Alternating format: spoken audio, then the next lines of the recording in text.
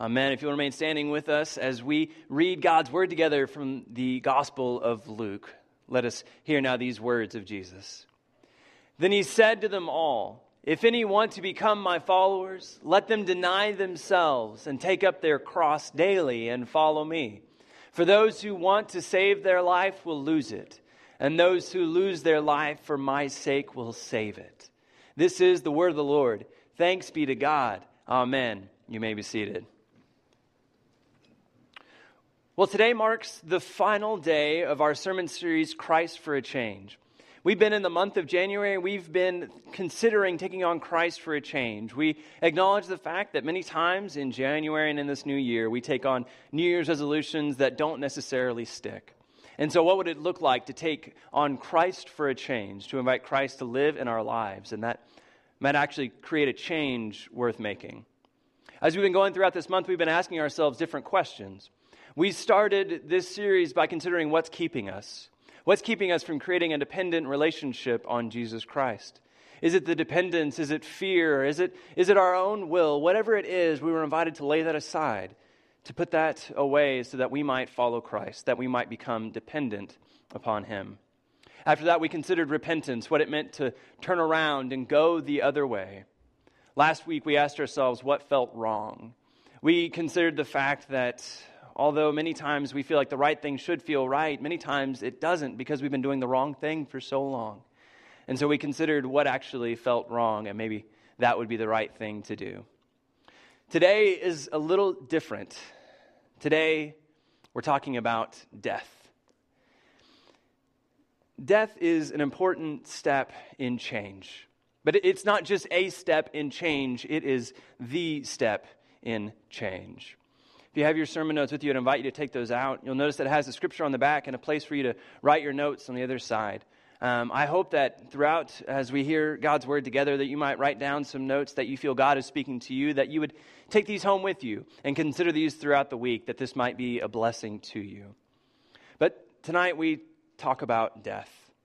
We read Jesus' words inviting the disciples to deny themselves, to take up their cross daily and follow Him. That any who seek to save their lives will lose it, but those who lose their lives for the sake of Christ will save it. Now, I have to be honest, while I was preparing this message, I was actually tempted to preach another sermon. So I actually, in my mind, kind of have two sermons. There's the sermon that I want to preach. And that sermon is kind of easy for me. It's easier to understand, and it's really the one that I would have liked to have given tonight. But then there's the sermon that I believe has to be preached. And I think just to kind of understand this, I want to tell you the sermon that I'm not going to preach tonight. Just bear with me for a second, because I hope this is a blessing. If I was to preach the sermon that I wanted, if I was to preach the sermon that I'm not going to preach tonight, we would focus on verse 23. Jesus says, "Take up your cross and follow me." So we would talk about what our cross is. I would tell you that all of us have pains in this life. All of us have those things that bother us. Whether it's a neighbor or your family or your job or your health or whatever it is, all of us have that thing in our life, that those pains and those sufferings. And Jesus calls that our cross, and we're called to take that up and to bear up with one another and to follow Jesus together. The good news is that Jesus also bore His cross, not just literally but figuratively. Jesus was not only crucified, He not only suffered the pains of crucifixion, but Jesus suffered the pains of normal everyday life. Jesus was both fully God and fully human. He was the Christ, the Messiah. And because He was fully God and fully human, because He came born of a virgin, because He was born into this earth, He suffered human pain. He not only suffered the pain of crucifixion, but He suffered the pain of putting up with neighbors, of putting up with family. He eventually, I'm sure, suffered hunger pains and knew what it was like to hunger and to thirst. Jesus suffered those pains, and because He did that, He blessed them. So the good news is that when we suffer, when we have those pains in our everyday life, the good news is that Jesus suffered alongside us. Jesus blessed those sufferings and lets us know that we are not alone, that Jesus suffers with us. That's the sermon I'm not going to preach. Because I think that I could tell that sermon. I could preach that sermon, and we might find some encouragement from that. We might be sitting here and think that was nice, and you might even leave and shake my hand and say, fine sermon, and you would get in your car and you would go home and, well, we would not be changed. We would hear those words that Christ suffers alongside us, and we would shrug our shoulders maybe and say, yeah, okay, and we would go home, and there would be nothing about our lives that would be altered because of Christ. And I don't think that's what Jesus came to do.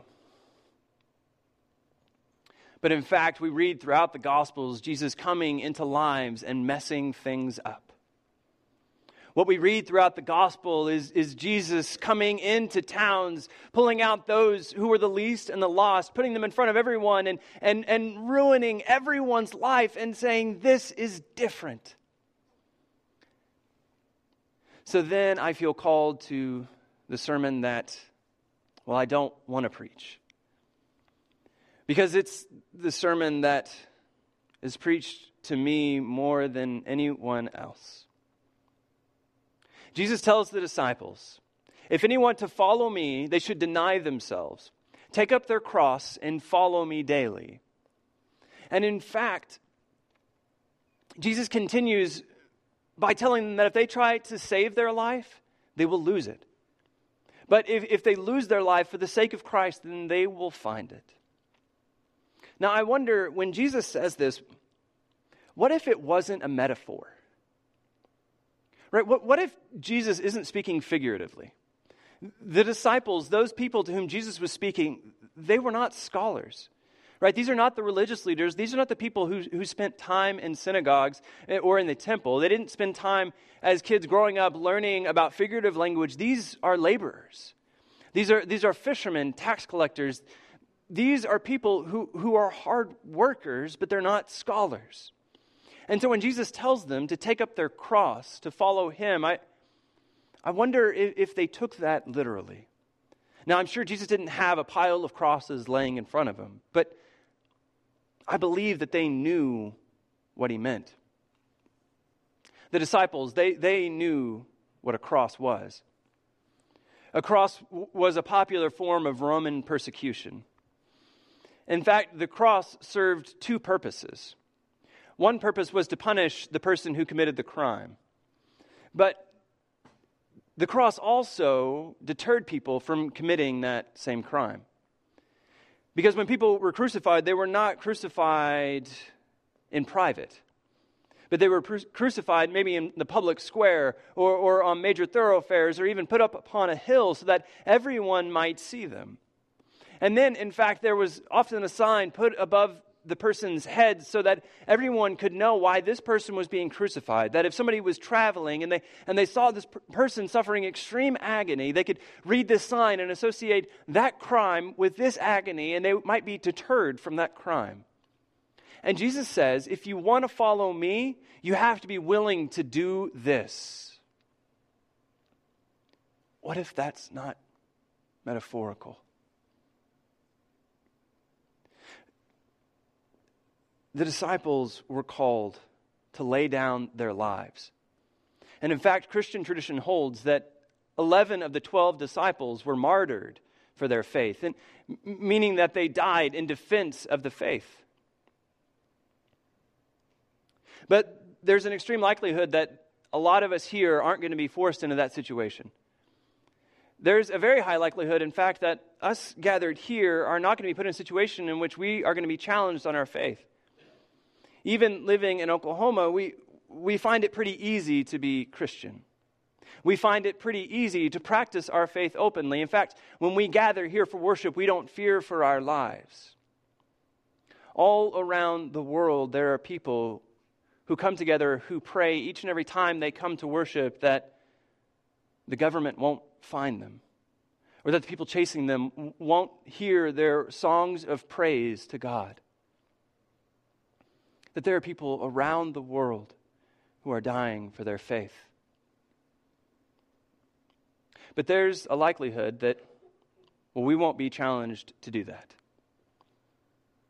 So I think our invitation is a little different this evening. Our invitation is to die, but not in the way we at first think. When I was in college, I kind of did the typical college thing. I as a freshman, I stopped cutting my hair, and so I grew my hair a little shaggier than my mother liked, and I grew a goatee, just barely though, and my mom called it chin fuzz, and I had a little bit of chin fuzz, and I kind of liked being this kind of, hippie, right? My dad said that I looked like Shaggy from Scooby-Doo, and that was fun to go home to every Friday, and so while I was kind of going through this phase, I was kind of doing the typical college thing, and I started to learn about pacifism. And I got really interested in it, and I would kind of engage others in debates pretty often about pacifism. And I was a youth director at the time, and so I thought I would lead a Bible study on Wednesday night about pacifism in the Bible. And so I, studied up on all the scriptures that I was going to use, and I had this great big presentation ready. And so finally came time for Wednesday night, and I went to the Bible study, and I started to argue for my ideas on pacifism in the Bible. And I read this passage out of Matthew chapter 25, the passage of Jesus being arrested. Matthew writes, while Jesus was still speaking, Judas, one of the 12, arrived with him, with a large crowd with swords and clubs from the chief priests and the elders of the people. Now, the betrayer had given them a sign saying, "The one I will kiss is the man. Arrest him." At once he came up to Jesus and said, "Greetings, Rabbi," and he kissed him. Jesus said to him, "Friend, do what you are here to do." Then they suddenly came and laid hands on Jesus and arrested him. Suddenly one of those with Jesus put his hand on his sword, drew it, and struck the ear of the slave of the high priest, cutting off his ear. Then Jesus said to him, "Put your sword back into its place, for all who take the sword will perish by the sword." So I read this passage, and in another translation, Jesus said, "All who live by the sword will die by the sword." And I thought that was so cool, and I started to use this passage, and I was talking about pacifism, and all who live by the sword will die by the sword. And one of the youth raised his hands, and his name was David. He was about 14, and he raised his hand, and he stood up, and he said, I don't think this is about pacifism. I said, "Oh, really? What do you think it's about?" And this 14-year-old said, "I think Jesus is saying that anything we choose to live by, we should be willing to die by. That this was about much more than just war, but this was about life. Anything we choose to live by, we should be willing to die by." What do we live by? Is it work? Is it our home? Is it the things that we have? Another way to say this is that we are never truly alive until we find a reason to die. We are never truly alive until we find a reason to die. And the good news in Jesus Christ is that death is not just death. Death is so much more than that. When we become Christian, we are baptized. This is an ancient Christian sacrament, and it symbolizes so many things. But it symbolizes this death. It symbolizes this thing that we do in Christ. Paul writes it this way in Romans chapter 6. He says, "What then are we to say? Should we continue in sin in order that grace may abound? By no means. How can we who died to sin go on living in it? Do you not know that all of us who have been baptized into Christ Jesus were baptized into his death? Therefore, we have been buried with him by baptism into death, so that just as Christ was raised from the dead by the glory of the Father, so we too might walk in the newness of life." that we who claim the Christian faith, we who have been baptized, have died and have risen again with Christ, that we have taken on that death. That it is no longer our death, but it is Christ's death. That it is no longer our life, but it is Christ's life. That it is no longer our glory, but it is Christ's glory. That we are called to live each and every day, discerning how to better die in Christ. Now, here's the thing about what Jesus says. In Luke chapter 9, we read this passage. This passage came out of Luke chapter 9, the one we started with. Just a little while earlier, a few verses earlier, Jesus does this miracle with the feeding of the 5,000. Jesus is doing his ministry, and he's preaching and teaching and doing miracles, and people start to hear about it, and they gather around him. And the Bible tells us that at one point, there were so many gathered around him that there were 5,000 men, which means that there were probably not only men, but their spouses and their children, that there were probably 10,000 to 12,000 people gathered around Jesus at this time. And Jesus is performing his ministry, and he's teaching, and he's healing people, and it comes late into the evening, and the disciples say, Jesus, send these people away so that they can go find food. And Jesus turns to his disciples and he says, you feed them. The disciples look back at Jesus and say, we don't have enough food to feed all of these people. What do you mean, feed them? Jesus says, well, what do you have? The disciples gather all the supplies they have, and they turn to Jesus and they say, we have 5 loaves and 2 fish. And Jesus takes it from them, and he gives thanks to God for this meager sustenance that they have in light of these 10,000 to 12,000 people. He gives thanks to God for this meal that they have, and he blesses it, and he starts to hand it out to the disciples, and the disciples start to take it out to the people, and what they find is that this meal is being multiplied so that these people all can be fed, and everyone has their full and even more than, and the disciples start then gathering up the food that's left, and what they find is that they have 12 baskets left of food. This amazing miracle is celebrated with all of these people. And then just a few verses later, Jesus says, anybody who wants to follow me must deny themselves, take up their cross and follow me. That if they try to save their life, they'll lose it. But if they lose their life for the sake of Christ, that they'll find it. And then just 2 verses earlier, Jesus goes up to the Mount of Transfiguration where he reveals himself to be the Christ, and the only people that follow him up there are Peter, James, and John. That in one chapter, Jesus went from 12,000 people to 3. Because the truth is, there's a difference between being a fan of Christ and a follower. The reason this sermon is so hard for me to preach is because I love being a fan. I realize the irony as I'm asking you to die to yourself, that I'm standing here in the lights on the chancel with all the eyes and the ears on me, that I realize the irony of the fact that as I'm asking you to give up your ego, mine is being fulfilled. What I am truly called is to give that up to Christ. Jesus was not worried about Jesus was... It's even hard for me to say. Jesus fed the 12,000 people.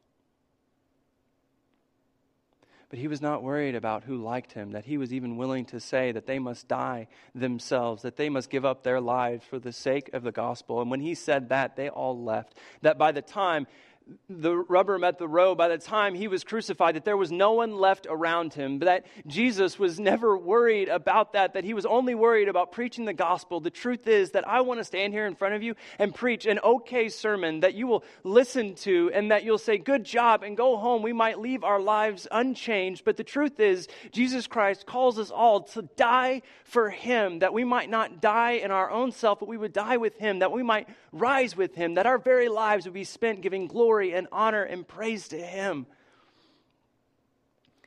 That's a much harder sermon to preach. And it's a much harder sermon for me to hear.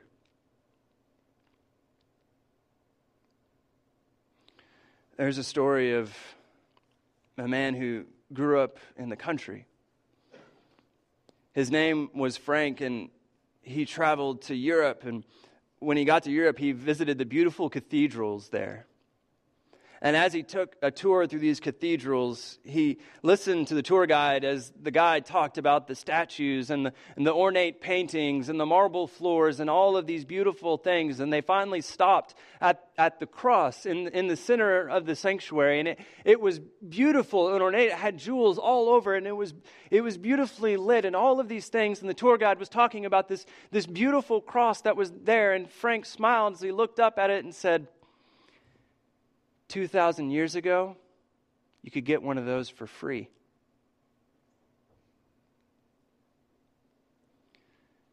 That the cross is not just something that is beautiful, that the cross is an invitation to come and to die. That we are called to give up of ourselves for the sake of the gospel. It's hard to say and it's hard to hear. But the truth is, death is the foundation of change. That if we are going to change anything about our lives, something in us must die. Must remain forever changed so that we might have hope for life anew. Your action step, if you want to write it in, it's die so that Christ may live. Amen. Let us pray.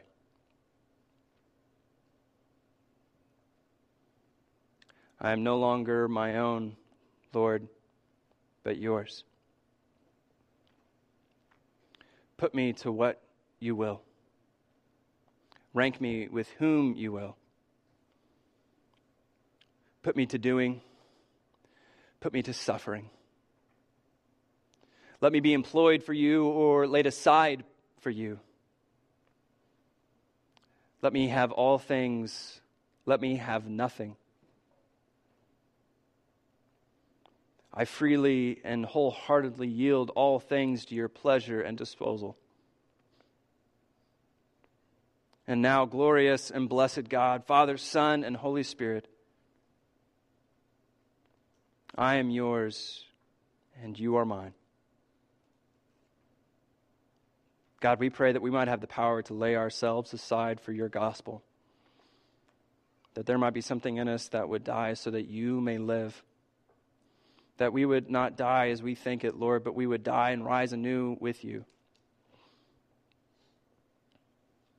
God, we want to do it, but we can't do it alone. We need the power of your Holy Spirit. God, we thank you for the gift of Jesus Christ. You gave us this power to die and rise again. We remember him as we pray the prayer that Jesus taught his disciples, saying, Our Father, who art in heaven, hallowed be thy name. Thy kingdom come, thy will be done on earth as it is in heaven. Give us this day our daily bread, and forgive us our trespasses, as we forgive those who trespass against us. And lead us not into temptation, but deliver us from evil.